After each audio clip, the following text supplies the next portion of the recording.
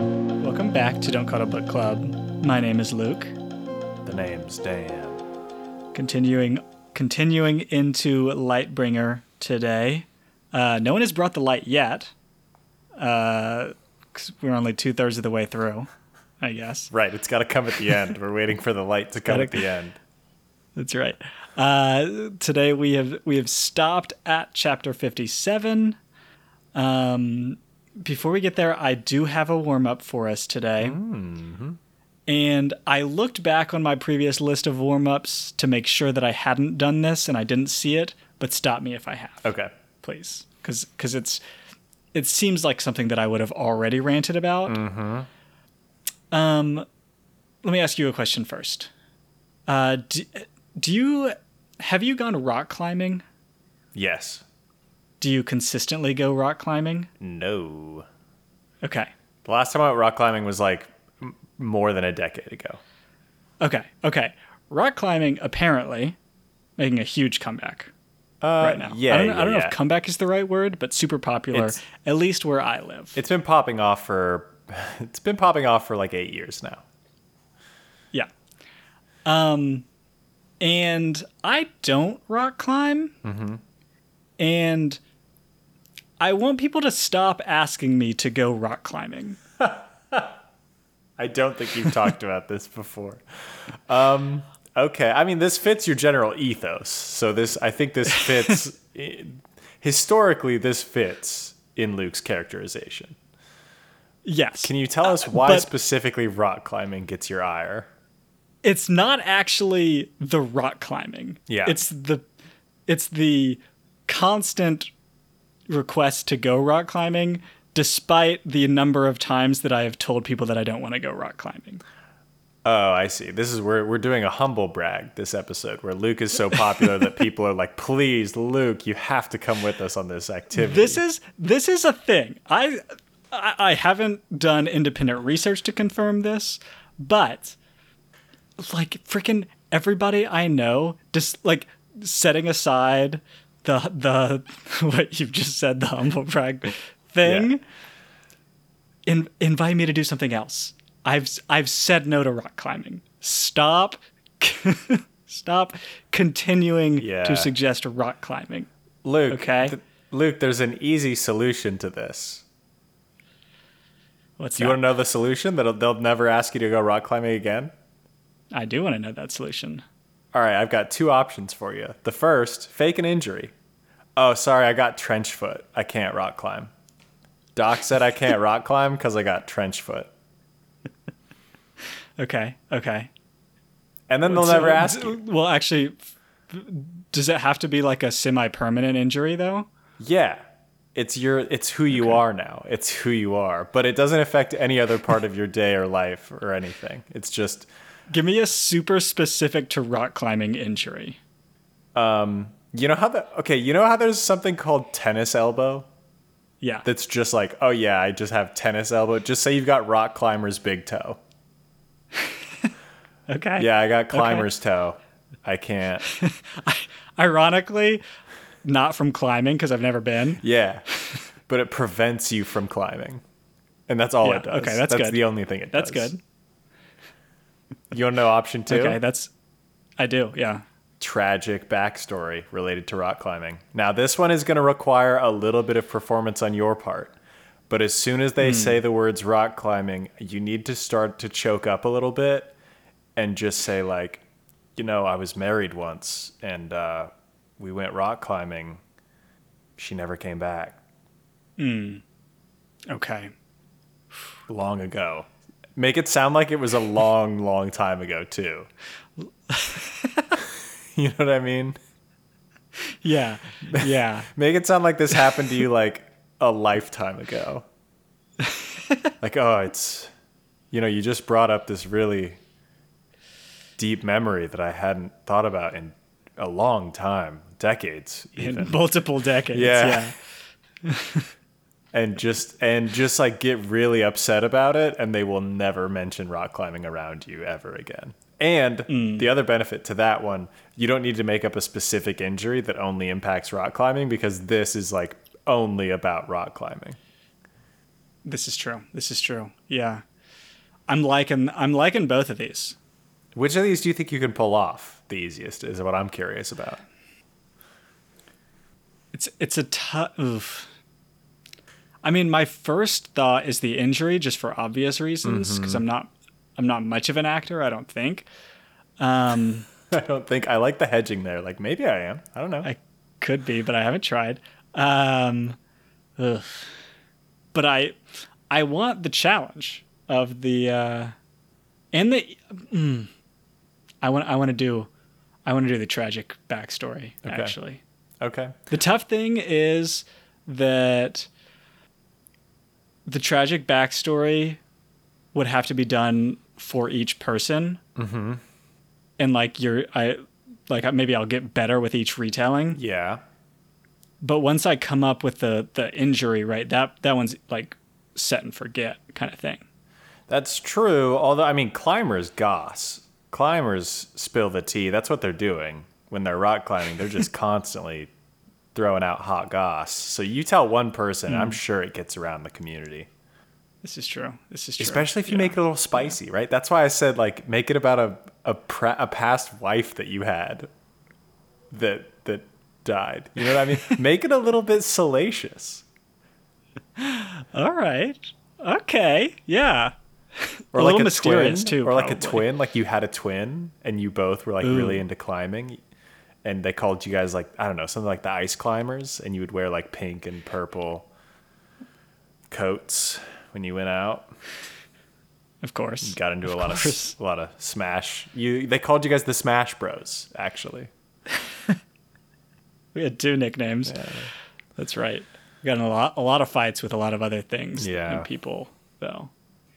Yeah. Okay. Good options. Yeah.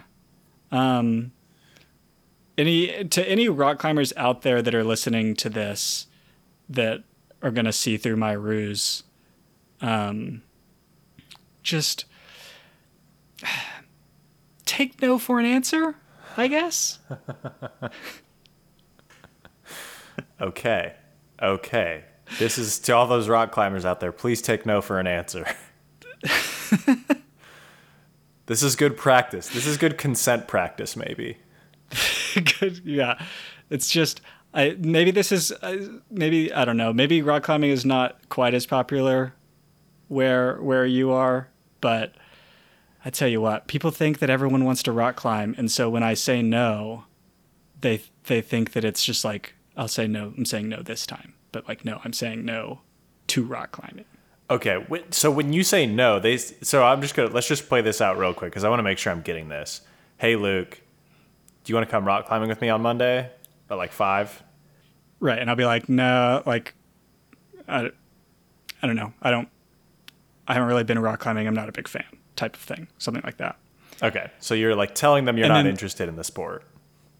And then the follow up is like, oh yeah, I'm can show you how to do it, that kind of thing. And I'm like, whatever, no. And then like later on, another time they're like, hey, still up for going rock climbing if you ever want to. It's like, no. I did say no before. Yeah, okay, that makes sense, Luke. Yeah, all you climbers out there, we don't all love rock climbing. Okay, it's not objectively great. It's fine. I know. It's okay. Okay. That said, Luke, you want to go bouldering with me sometime next week? Now that's different. Huge difference. It's horizontal. Love horizontal. What? That's not bouldering. Okay. What are you talking about? Let's get to the book. Okay. Let's get to something we know about. Let's get to something Luke actually knows something about. Which is Lightbringer, up to chapter 57. Mm-hmm. And it's good to finish the battle scene that we had to stop halfway through. Yes. Last time.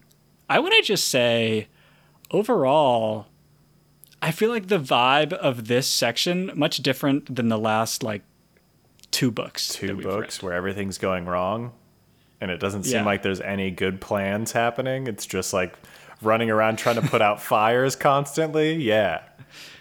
Right. I mean, it's funny because like some good things happen in this section, but it's not like a huge good, right? Right. Yeah. But the fact that everything is not going horribly, horribly wrong, I think marks a drastic change. Yes. That I just want to acknowledge. Well, and the more I think about this, I think it's the biggest turn that we've got is Darrow has his friends with him and they're all kind of vibing now. Yeah, well, I don't know if Severo is necessary. Well, maybe he's starting to at the end of this section. Yeah, at the end of this section, we're all vibing now. And like things aren't good. In fact, things like they're about to maybe be good, but things are not any better than they were a book ago, really. Except Severo and Darrow and Cassius are completely vibing. And that makes things feel so much better. It does. We love getting the gang back together. Which, like I said, they were not fully back together, I would say, for most of this section. But we get there at the end. But let's not jump ahead too far. No. Here. Because we do actually, I think, need to finish off the battle for Mars or Phobos, I guess I should say. I just have a couple things. Number one, it's kind of crazy seeing how difficult it is to fight like a elite gold, like Apollonius is the example. Yep. Or Diomedes is another one. Yeah. Where the one that we actually see is them trapping Apollonius and doing all of these things, which they get unlucky a couple of times. Yeah. But also, it's just like, man, fighting these guys is very tough. Yep. And the one, I think it was Diomedes or one of these guys, where Virginia is just sending so many troops to go take them out or even slow them down. And it's like doing nothing. She's just watching this gold on the screen, like running towards her. And she's like, okay, another 100 people, go deal with this guy, please. Right. This is actually Ajax and Lysander's group. Yes. Mainly Ajax, I assume. Yes, it was Ajax. That's right. Yeah, very tough. And it actually led me to come up with a suggestion for these folks. We've been talking for a while about how dangerous a gold is with a razor. And in the past, we've had suggestions of like, just shoot them from a long ways away because that seems to do the trick. Alternatively, you built this moon base, right? This is like your facility. You're controlling the zones. Maybe have some like squish rooms.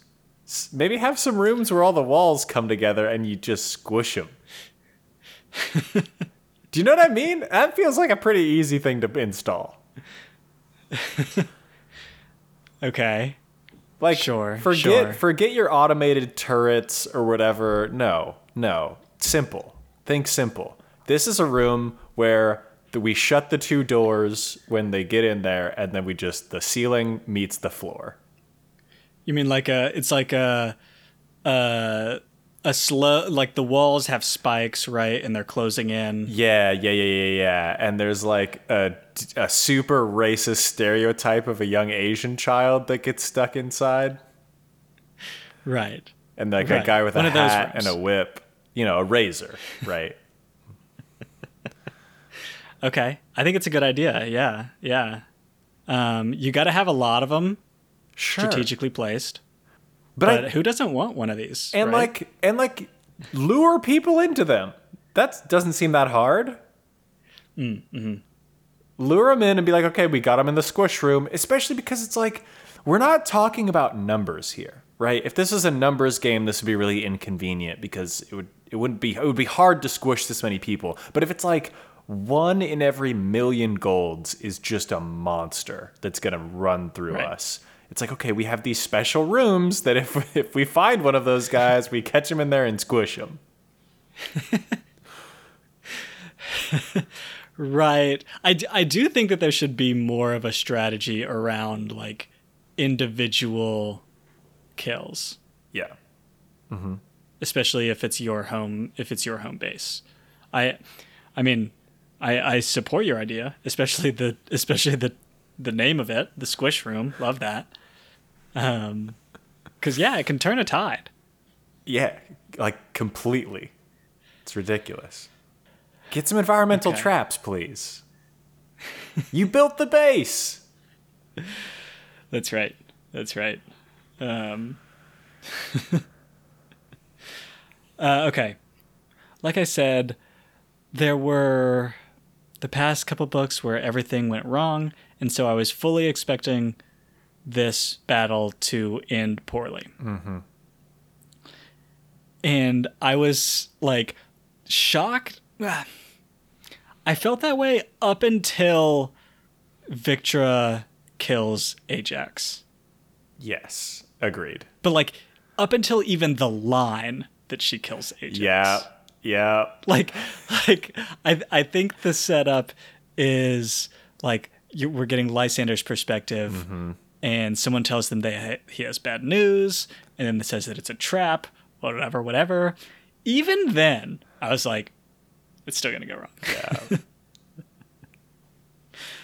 But I don't know. Which I guess, I mean, props to Pierce, right? Like he did do a very good job of recognizing that like anything could go wrong. For example, when Victor was like, I'm going to go kill Ajax, I was like, oh, you're going to go die because Ajax is Right. like the greatest swordsman ever.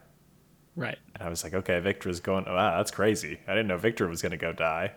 And oh, no, turns out, I mean, we already knew she's amazing, but Yeah. Ajax kind of sucked. Ajax wasn't actually great. Lysander is actually kind of an idiot and just gasses Kind of an people up idiot. for no reason. Sorry, we're gonna be doing a lot of Lysander this sode because I've got a lot of dunking on Lysander, but we'll get to that when we get there. Okay. Good. But yeah, props to Victra, and who was she with again? What's her name? Was it Thrax? It wasn't Yeah. Thrax. Okay. Yeah, Thraxa. Yeah. Yeah. Props to Victra and Thraxa. Got a little head chopping. You love to see it. Okay, but the next note that I have is actually after the battle, Okay. Yeah. Take us after the battle. and this is Mustang's call with Darrow. Ooh. Okay. Yep.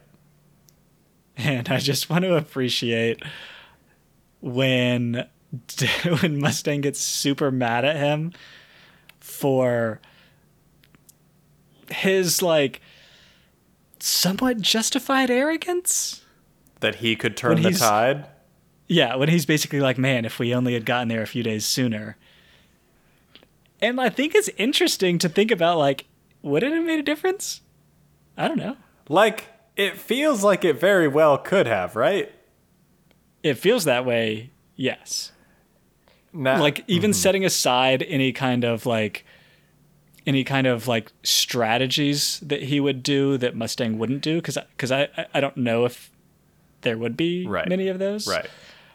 But just like his presence, is it making the difference? I don't know. Well, and I think, Darrow could kind of flip this on Virginia because she was like, what do you think you could have done? And all he had to do to counter would be like, it's not about what I could have done. It's about what we could have done. You know what I mean? Sure. He's like, what are you talking? It wouldn't just be me. We're married. Okay, Mustang. This is an us problem. All right. I see your point. I don't know if he was trying to be combative and win the exchange, but yeah. We talked about this in therapy. But no, I just love the like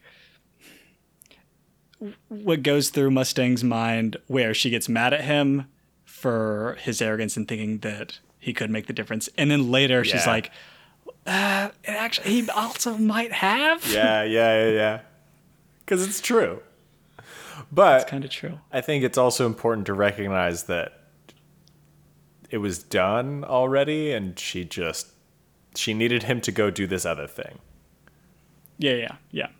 So I mean, I would also say, I think that a Darrow strategy has a very high ceiling, but also a much lower floor than Mustang's strategy. oh, totally. Yeah, 100%. I mean, I think this speaks volume to their two characters, right? Yeah, We're like, yeah. yeah, Mustang's range is much narrower. Darrow's just doing crazy shit to see what works.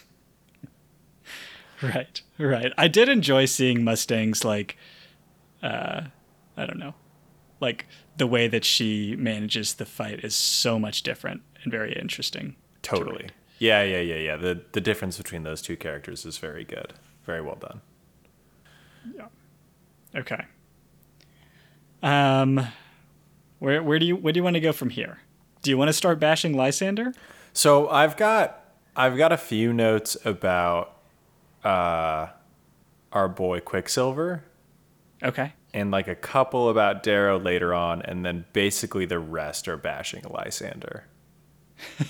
Okay, let's hold on to Lysander bashing until the end, I guess. Okay, that works for me. Because that'll be fun. That'll be a little treat. Do we want to go to Quicksilver now with Darrow and the fam? Yeah. Okay. First off, like, classic trillionaire, right? Oh, things are going bad. I'm just gonna dip. I'm just gonna build a rocket ship and kind of dip. You guys have fun. Right. Oh, This planet's done for. yeah. Let's try again. Yeah, let's just try again. I'm kind of done with all this, and I've got the money to do it, so I'm out. My other issue with Quicksilver, and I get that there's like more caught up in his character for this choice, but he's kind of not really thinking through his strategy here in a meaningful way. So to summarize what his plan is, he has created non-color people, just like Homo sapiens, people without colors, and made a little environment for them where they're raised by these automatons, and he's going to take them in this asteroid out to another planet to basically start life somewhere else. Outside of this solar system. Outside of the solar system, yeah. And his reasoning, like, he doesn't want to have any interaction with them. Like, he doesn't even talk to them at all. He's just like watching them. And his reason is he doesn't want to corrupt them because he's been like dirtied by his influence from the society. That doesn't stop at the like glass between you and these kids. Like, Right. that informs everything about what you've done, including the space you created for them and the automatons that are raising them. Like, just because you don't touch them or directly speak to them, like, everything about what you've done is still influenced by your culture and society. Like, there is no way to completely disentangle that from what you're doing here. Right. Especially with, I was thinking this too, but especially with the automatons of like, presumably they're, teaching them, because I think he mentions like a school. What are they teaching? Correct. It has, like, Yeah. I don't know if you can separate it unless you're just teaching like, I don't know. Even anything, even the simplest shit, like language. Yeah, your language is going to be... What about like just math though? Here's the thing. You try to teach math, no word problems allowed. Absolutely none. It's just lines on a paper. So yeah, I agree with you. I don't think it's possible to take that out. I mean, maybe he's like just speaking colloquially, and he's like, yeah, I know obviously there's going to be something here, but I'm going to try to make it so that I don't influence it. But at that point, it's like, I don't know, just hang with them a little bit. Yeah, just be their dad, I think. Quicksilver, just go be their dad. And I think this is the reason why he doesn't, these are all excuses for why he isn't engaging with them, because they don't really stand up to meaningful scrutiny. And I think his backstory that he reveals is the real reason why, is like he can't be vulnerable in that way. And so it's more about Quicksilver than it is this idea of like he doesn't want to influence them. Like I think that is a cover story for his actual feelings, that he just like isn't ready to be a dad. Which I didn't expect these books to be so much about being a dad, but like these books are all about being a dad. Yeah. There's certainly been a lot of it, especially in this section. Honestly, all of them though. Cassius is trying to be a dad to Lysander. There's just a lot of Severo and his journey being a dad. Ephraim being a dad. And his Darrow's not really journey in being a dad. Yeah, Darrow's like a dad from afar. Severo actually in two ways is about being a dad, because not only the like Fitchner stuff, but also Severo and his kids. It's just all about being a dad. Man. Yeah, back to your original point though, I do agree with you that I feel like it's more of like Quicksilver's afraid, and he's concocted this kind of excuse. Right. That like totally doesn't hold up. I don't know if excuse is the right word, but yeah. Okay. A quick question for you while we're on Quicksilver. Do you have a note about Quicksilver? No. Why didn't Quicksilver tell Darrow about the parasite, do you think? I was wondering about this. Not necessarily about Darrow specifically, but more just wondering if we're done with the parasite. So there were... I feel like no. Okay. I have two theories about this. Okay. One, there's like 5 others out there, right? So I know that there are other ones. I can't remember if they were like out and about or if they're just like, they have a few more in this asteroid or something. I thought Mateo said that they released 6 of them. The creator released 6 of them out into the wild. Okay. Now, who knows how many of those are not accounted for or that are accounted for, but it seems like we could encounter one of them later. And I'm concerned. Worst case scenario is the Jackal gets a hold of one of them. Yeah. Which would be terrible. And I'm hoping... My nightmare is honestly that this is the like turn right at the end of this series where the Jackal gets one of these things and is like almost going to ruin everything, and they have to figure out how to deal with him last minute. That's one option. The other option is Pierce is setting it up for like a spin-off series about what's going on with these other parasites out and about. A little fun side story. Yeah. I was almost wondering if they did a little sneaky and just like, I don't know, sent them to Virginia on this ship that they sent back or something. Oh, maybe. Because like Pax is the one that sent them out there. Your theory from last episode is that Pax is getting one. And so I could see it being like Quicksilver. I'm sure Lyria tells Mateo or Quicksilver that Pax sent her out there. And then maybe Mateo's like, oh, I bet Pax would love one of these. Just gets a gift wrapped for him. Here we go. Here's the perfect one that we said didn't exist. Ooh, just for you. That would be very good. Okay, I do like that theory. Because we want Pax to have one, I think. Yeah, we want him to have one that doesn't fuck with his memory, though. Right. But man, what a sad twist that would be if he forgets Darrow. Oh. I don't know. Actually, when you say that, it feels good to me. It feels like it could happen. Don't tempt me with that great thing. That's all I have on our asteroid, on our folks who are abandoning the cause. Okay, I have stuff for this section though. Number one, I'm hyped that Darrow finally went to therapy. Tell me more about that. What do you mean? So we have talked, I think, in recent episodes about Darrow needing therapy. Correct. And I'm considering Darrow's study of this book. Yeah. And his, I don't know, conversations with Arya. Is that what her name is? Or Aura, I think. Aura. As like a form of therapy, right? I hear what you're saying.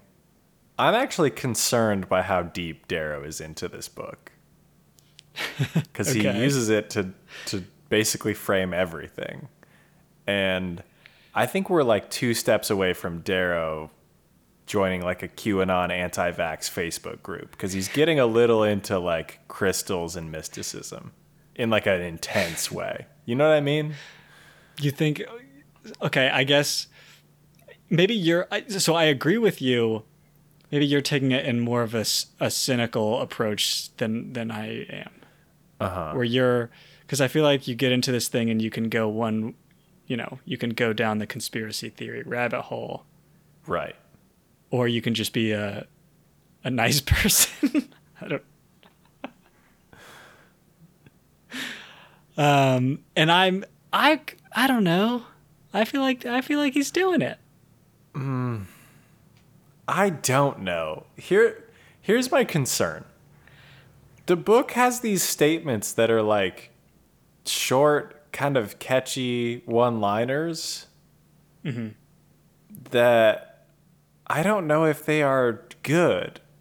Like, just because there's a quick one-liner about like you have to be broken to be repaired or something doesn't mean that's necessarily fits the situation. Like, just because you can remember a line from a book that relates to a situation doesn't mean that is a good thing for that situation. Like when he okay, but Dan, you're taking the individual lines and not considering that he has also accepted the framework of the methodology of the book. Right.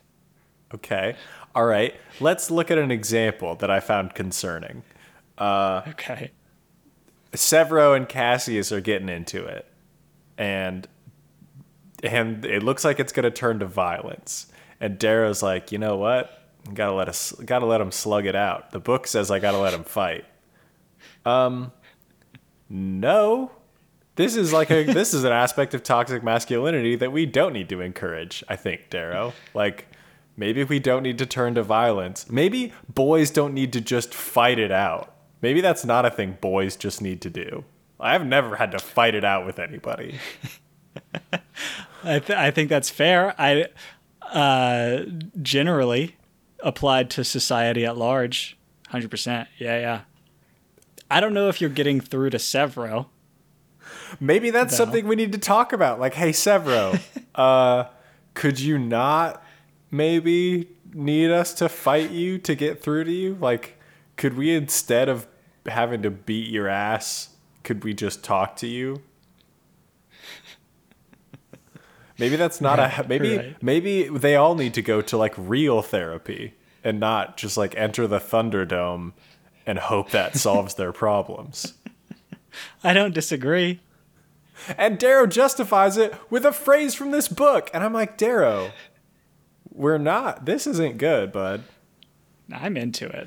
I'm for it. I can tell you are, and I'm so not. He's too into this path book. He's going to get home and Virginia's going to be like, you've changed. I don't like all this stuff. He's very spiritual. Yeah, now. Okay, Dan's not loving it. That's fine.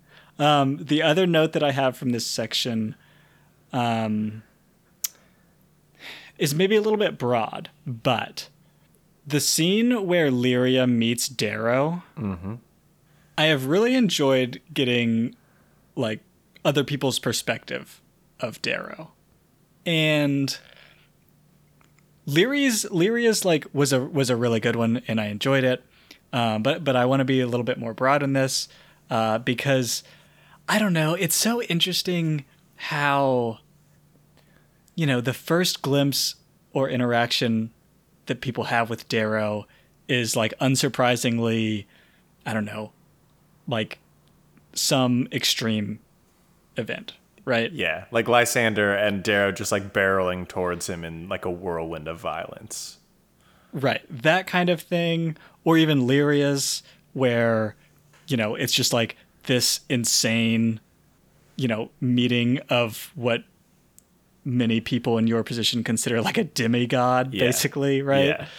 Yeah. And then like the contrast of her interpretations of like his silences or whatever versus like when we actually get Darrow's perspective and he feels, I don't know, very like normal to me.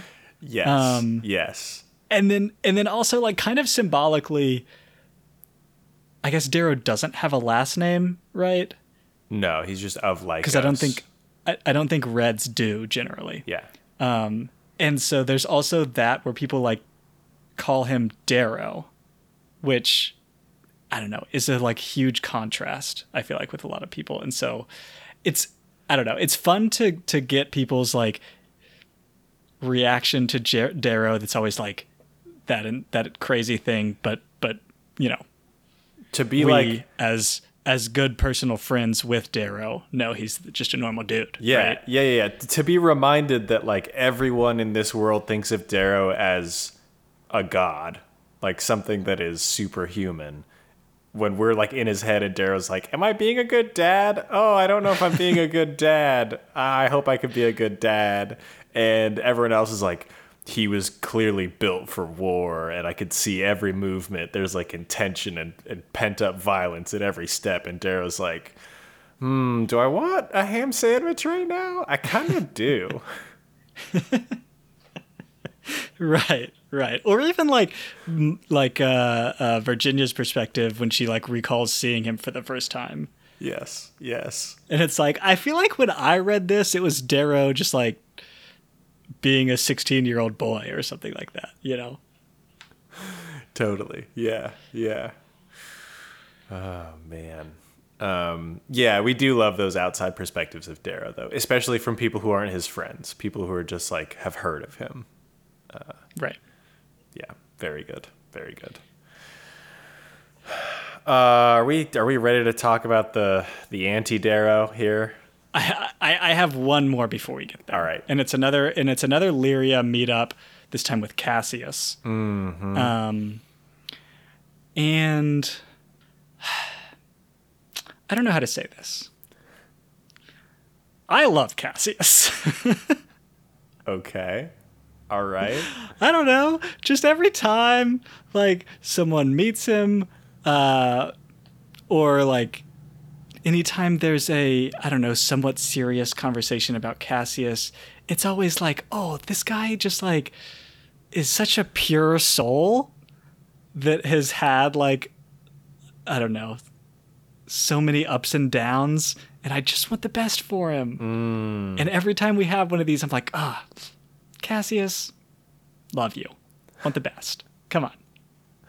I mean, okay, I do sort of fall into Severo's camp, I think, a little bit on Cassius, because I don't like the front Cassius puts on, and I recognize it's a front. Like, he is a very kind and considerate person, and like would literally go to war for you if you just like needed his help. But the front he puts on is so annoying, where he's just like, oh, yes, well, I would have dueled you, but I'm a little too drunk, so we'll just shake hands instead. Ha ha. And keep your feet off the leather, my man. You got to keep your things nice. What are you doing? Ha ha. And I'm just like, you're he's too foppish to me. He's too like he's too hoity-toity and like putting on airs of being royalty and like he's putting on airs like he's a knight or like a prince in a medieval story. Sure. And I don't love it. It's okay, annoying. that's fair. I'm annoyed by it. So I 100% see what you're saying. I think it's fun. I think it's funny. I don't. I want to see real Cassius. The thing is, here's the thing with this. It would be fun if Cassius came out of that and was like, hey, I know I'm kind of putting on this character because I've got a lot of trauma I'm dealing with, but like I'm actually kind of just a dude. And instead he's just this caricature all the time. Sure. Yeah. I mean, it is really not like his relationship with Lyria, I think, breaks out of this a little bit. Mm-hmm. Which I think was probably also the case with, what's her name? We didn't really get to see it, but the pilot when he was with Lysander, Pytha, I think is her name. Mm-hmm. I'm assuming that there's a little bit of that too. But yeah, his relationship with Lyria is also so heartwarming. It is really good. Yeah. I mean, it is starting to give me concerning Rana and Alexander vibes. As in, like, you think that they're gonna fall in love? Well, this could just be a tragic tale of a red and a gold starting to, kind of be into it, and then one of them just getting murdered, and the other one being so sad. Oh, don't do this, Dan. I mean, are you not seeing the parallels? I do see the parallels. Yeah, totally. They're like everywhere. It's like screaming for this right now. I don't accept that. I reject that. I mean, the thing about parallels is they don't have to go exactly the same, but right. I'm concerned. Okay. Concern is noted. All right. Do you want to talk about your boy? Oh, I've been waiting the whole time to talk about my boy. God, Lysander. I'm just going to kind of break down Lysander real quick for what he's been talking about in this section of the book, because there's a lot here that he is just popping off about. First, he keeps talking about the society and like fixing it, and like all it needs is this one thing to fix it. And I think he is completely rejecting the fact that like you're going to die. Like, even if you think you're going to do this thing and make a great thing out of the society, like, eventually you will die. And if you haven't changed the, like, system of government that existed before, you're going to end up probably with a very similar outcome to the thing you were hating on. Mm-hmm. Like, that's what had been happening for a long time. You're not meaningfully addressing it. You're not coming up with a solution to the like busted form of government that existed. You're just like, yeah, but I'll be in charge. And it's like, that doesn't fix anything. And so it's like, it's not just a few bad apples, Lysander. Like the whole thing was fucked, and it had been fucked for a while. Yeah. Lysander's like vision, or at least like approach to this, is almost like, I feel like the classical definition of fascism. Right, where he just has to be in charge and then he can fix all the problems. Well, there's that part of it, which is like the more obvious part, and then the other one is that like his big reason for things being, or it's basically the like return meme, Give me more details. What's the... Okay, just basically the idea that there was some idealized past that we just need to return to. Oh, okay. Yeah, for sure. And it's like, I don't know, can you give me some specifics? Actually, especially when like propaganda is so baked into the society, like I think somebody hints at one point that Sylune was not as great as everybody thinks they were, or this relationship between Akari and the Lune family, Selenius wasn't nearly as good or as like noble as everyone thinks it was. And So, like, there's also a component here where maybe this past isn't even, like, wasn't even different. Like, it was just mythologized, and your thing you're trying to attain is just not even possible. You literally don't have evidence of it ever existing aside from the, like, stories that get passed down. And who knows if those are all just pure propaganda at this point. Like, propaganda plays a huge role in everything you do all the time. So, like... Right, yeah. I mean, this gets, like, he has this, idealized vision of especially this era, right? But at the end of this, we learn that, like, they created the most horrific weapon possible. This virus, like, yeah. If that doesn't make you be like, were these the good guys or the bad guys? I don't know what's going to. Oh, yeah. Oh, man. Yeah, I totally forgot about the virus thing. This is horrific. God. And then, okay, since we're talking about how the society itself is kind of busted and Lysander needs to, like, and Lysander's never going to do this, but I wish he would just realize that. The other thing about it that is pointing out how absurd this is and the kind of mental gymnastics that the Golds have to do. So I'm going to jump forward a little bit, but that's because this is relevant to what we're talking about. Atlas is, like, gathered his crew together. And they're, like, having a meeting where he's got obsidians and grays, and they're all just, like, they're all a part of his Gorgon squad and kind of talking to each other as equals, right? Where he's educated them, and they're doing things that Lysander didn't think that people of this cast would be able to do. Mm-hmm. How do you take that, where you're like, oh, these people are all kind of brothers and they all develop this strong bond? How do you take that and then also say, yeah, but if it comes down to it, I need to be able to say, you're a slave, you do what I say, go fight over here? Like, right, yeah. How do you hold those two things in your mind as, like, yeah, these people are kind of like equals and can match me in a lot of ways, and also I own them. I can tell them what to do. It's absurd. Right. It's like, it's absurd to me. It is absurd. And I think it comes down to the, like, the thing that I feel like defines Lysander the most, which I think maybe Cassius says this to Virginia, which is that, like, Lysander wants to do the things that he says he will, but he also might not. But if, like, that's necessity requires what it actually is. Won't. Yeah.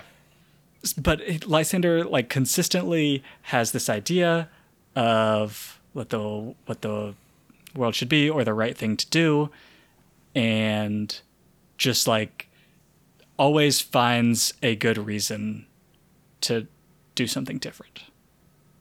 Right.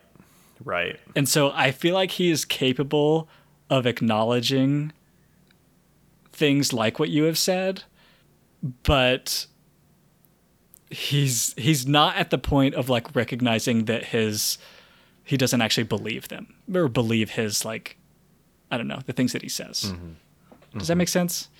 Yeah. There's a difference between knowing something and, like, feeling it and believing it to be true. And, like, you can put that wall up if you want. Like, that is a barrier that you can construct. And he seems to have a pretty solid one right now. Right. Yeah. I think Virginia says something else during during the battle that was basically like, Lysander promises a new age, but he's willing to sacrifice a generation to get there, or something like that. Mm-hmm. Yeah. And yeah, seems very accurate. Yeah, for sure. So that's big picture about Lysander. And then I want to just kind of get into how Lysander got pwned this section, because he got kind of slammed in a few ways that I was loving. And the first one, which is the most related to what we were just discussing, is, like, I love how surprised Lysander was that the Greys had their own motives. Like, he finds out that his ducks the Praetorian Guard who he was like, he trusted as his right-hand man. He finds out that he was actually like a Gorgon or working for the Gorgons and was like, yeah, I don't really believe in what you're doing. And so I'm going to do my own thing. And Lysander's just like, what? You can do that? Right. I just love that moment where he was so surprised that anybody, like that this person would defy him in this way. Yeah. It does seem like he has not considered the actions, like, or maybe I should say the free will of anyone that is not gold. Yes, exactly. And to just have that thrown in his face so hard was so satisfying. And okay. The other situation that was so satisfying was, so he is on the bridge of the Dustmaker, and Helios comes clomping in and is like, give me that gauntlet, I gotta control the shit. And Lysander is like, oh, you know, he looks all beat up, but even so, Helios has that same like crackling energy that he has. There's this aura about him that just has so much vitality. It's just totally Helios. And then turns out, oh, he's not Helios. It's Atlas, you idiot. What was that about his crackling energy, though? Tell me more about how you know this is so Helios. How that move is so Helios to do. Gotta feel pretty stupid, huh? I love this. You just taking joy in every time Lysander is wrong about something. Well, it's because the way he describes people, he just like, one, not only is he gassing them up, but he gives them attributes that are like, where is this coming from? Like, what do you mean he has a crackling energy that just, I don't know what you're talking about, Lysander. But he just gives these extra things to people, and it's like, yeah, it turns out that wasn't even the person you thought it was who had this cool aura around them. So maybe that's all bullshit. It reminds me actually of, like, you know those, like, BuzzFeed quizzes? Oh, yeah. Oh, for sure. Any option could describe anyone? Yeah. I feel like what you're getting at here is that Lysander is really good at like describing a super cool trait of someone, but that description could be moved to any number of people. Yes, and it's not, and the way Lysander describes it is like, oh, he came in and he had the energy of Disney Channel's High School Musical, and no one else, this is how I know it's him, because no one else has the High School Musical energy, when in fact it was just Atlas, who we all know has a Smart House energy. Right. And it's like, you're using these as like identifying descriptors, like unique identifying descriptors, and then getting blasted apart when they're not unique. Right. Okay. Yeah. Tough look for your boy. We loved it. We reveled in it. The whole way. The other thing about, I just want to stay on this scene for a second. Mm-hmm. So after this reveal, I reread the chapter just to see like if it would be, you know, what kind of like little hints did Pierce leave. And I only remember one specifically, but there were a few that were kind of fun, actually. Oh, hit us with it. Like, so they're not like super out there, but it's just like when you reread it, you can be like, oh, I know what that means. Like, There's one where Lysander sees the group of like soldiers that quote unquote Helios has come in with, and he recognizes them, and he's like, but it looks like the thrill of war has like made them 10 years younger or something along those lines. Yes. And there's like a few of those that if you look through it, you'll be like, ooh, I know what that means. Oh my gosh. So give that a little reread. We love anytime. This is a sign of a good book, Luke, is anytime that there's a reveal that happens, like a surprise, you go back and reread and you get good little hints about it. Right. I will say earlier there was some heavy-handed foreshadowing about what's it called? What's the super good farmland called? Oh, the Garter. Demeter's Garter. Yeah. I think some very heavy-handed foreshadowing that was going to fall. I mean, Diomedes says like 45 times that it could never fall. Of course. And how important it is, how it's key. Right. Of course, yeah. This is something I've actually been thinking about as we're reading this second trilogy. Do you remember if a lot of this stuff was mentioned in the first trilogy? It was just kind of offhand, and now it's kind of becoming more important? Or is Pierce kind of like, I don't want to say he is like rewriting history with this trilogy, because he's writing the whole thing. There is no history aside from what he writes. I'm just curious if like there were references to a lot of this stuff in the previous trilogy, like that have been there the whole time, or if he just is adding it now because it's relevant to the story he's telling now. Do you know what I mean? Yeah. And I don't know the answer to that. I mean, I think especially for this section where we're out in the rim, there's really only that one time in the first trilogy where Darrow is out there and the big fight with Roke happens, and his giving away of the Reds. I assume that there was some details given there, because he actually does land on Io. Yes. So I'm guessing that the like big broad sweeps are there, but I don't really remember. Okay.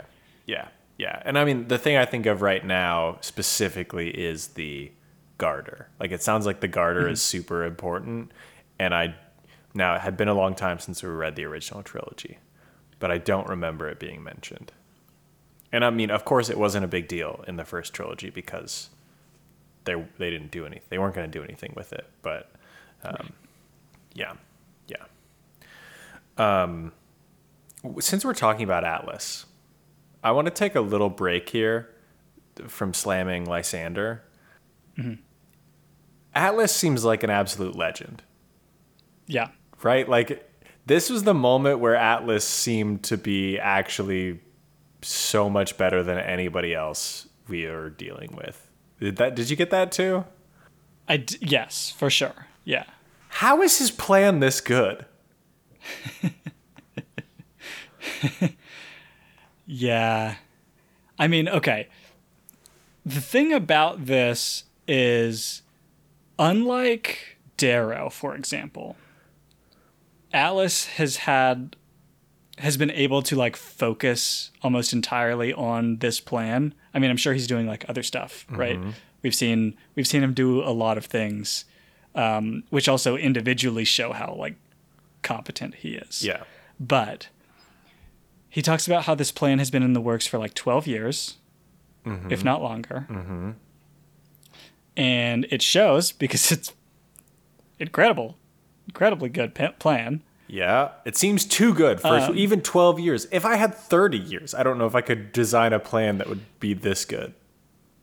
It does feel like a situation where he has set up like assets and basically like taken opportunities as they come. Okay. Yes, for sure. Right, because I don't think he's like planning to the details 12 years ago. Yeah.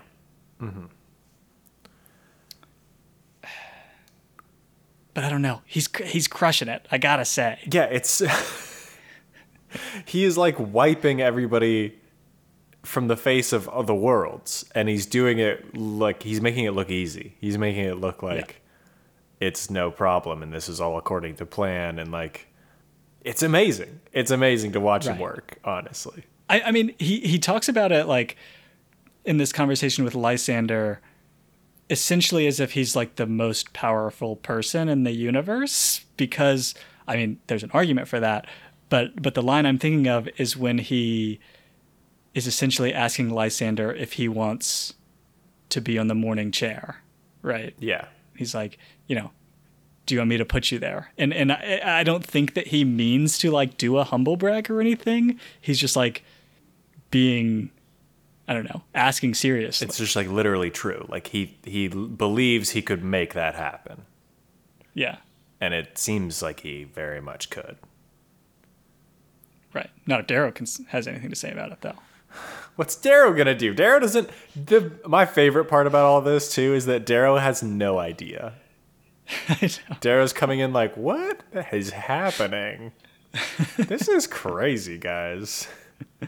Right. There's another contrast here of Atlas being like meticulously planning things and like executing things flawlessly, whereas Darrow is like a chaos agent who comes in and just like, I don't know. Darrow's like, I'm going to save my boy Severo. I got to go onto this dock and try and break him out. And then Severo launches like a nuke, and Atlas is like, oh yes, all according to plan. They blew up that spire. Meanwhile, Severo's like, I just did it because we had to escape. Right. Yeah, very good. And to get back to dunking on Lysander, dude, like, you don't know anything. How does it feel to just get completely destroyed when you have, not only do you have like supposedly a great education and like you're set up for success in this venture, you have like a cheat code of like the mind's eye. And even with this, you're just like constantly getting surprised by amazing plans that you never saw coming. Yeah. Oh, it's gotta feel terrible, huh? The tough thing is Lysander continues to be the recipient of, like, I don't know, unearned whatever, where just, like, he fails upward, I feel like. Yes. Which we love. We love to see that. No, I'm stoked for him to get a razor through the face. Who you looking? You looking for a Cassius on Lysander or Darrow? Severo. Okay. And I feel like they have less personal beef though. Severo has a sword, has a weapon for him. He's got knives for everybody. Yeah, but everybody. Okay. You want to know my concern, Luke? And it's specifically bubbled up because of something we learned this chapter. Mm-hmm. You remember what Darrow says when Diomedes asks him what the point of war is?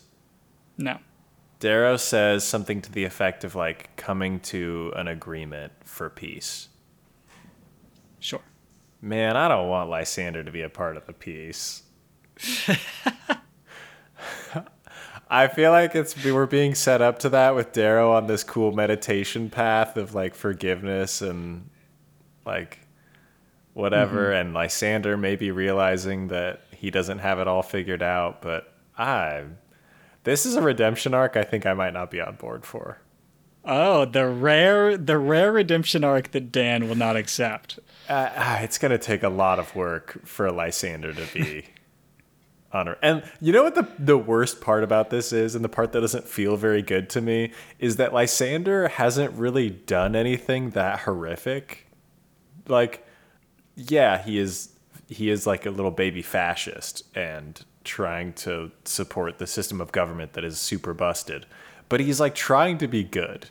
Do you know what I mean? Like he's trying to be a good guy and is like standing up for people and like, yeah, be a good guy in his own way. In his own like, way. And I do know what you mean where like he hasn't specifically done the bad things, right? Like he didn't actually do this this attack on Io. Right. But I mean, I think we're gonna get to the point where it's like a lot of these things that Lysander didn't specifically do, he's also kind of taking credit for almost. Yes, for sure. And he's going to take credit for it, sounds like. And I just... Which I think is even worse, though. It's even more frustrating. I don't want him. I want him to get blasted out of an airlock. I don't want a redemption arc for him, and I'm worried. Okay. I'm worried about a redemption arc for Lysander. All right. We're gonna Lysander and Jackal 2.0 redemption arc, and we're both gonna be... You know what? Throw Atlas in the mix. Let's redeem our Fear Knight too while we're at it. That's what I'm rooting for. Maybe the person with the least amount of soul left in the whole galaxy. Right, but he's really good at things. Yeah, he's really good at planning and strategy. Man. Anyway, Luke, let's finish this thing, man. Let's do it.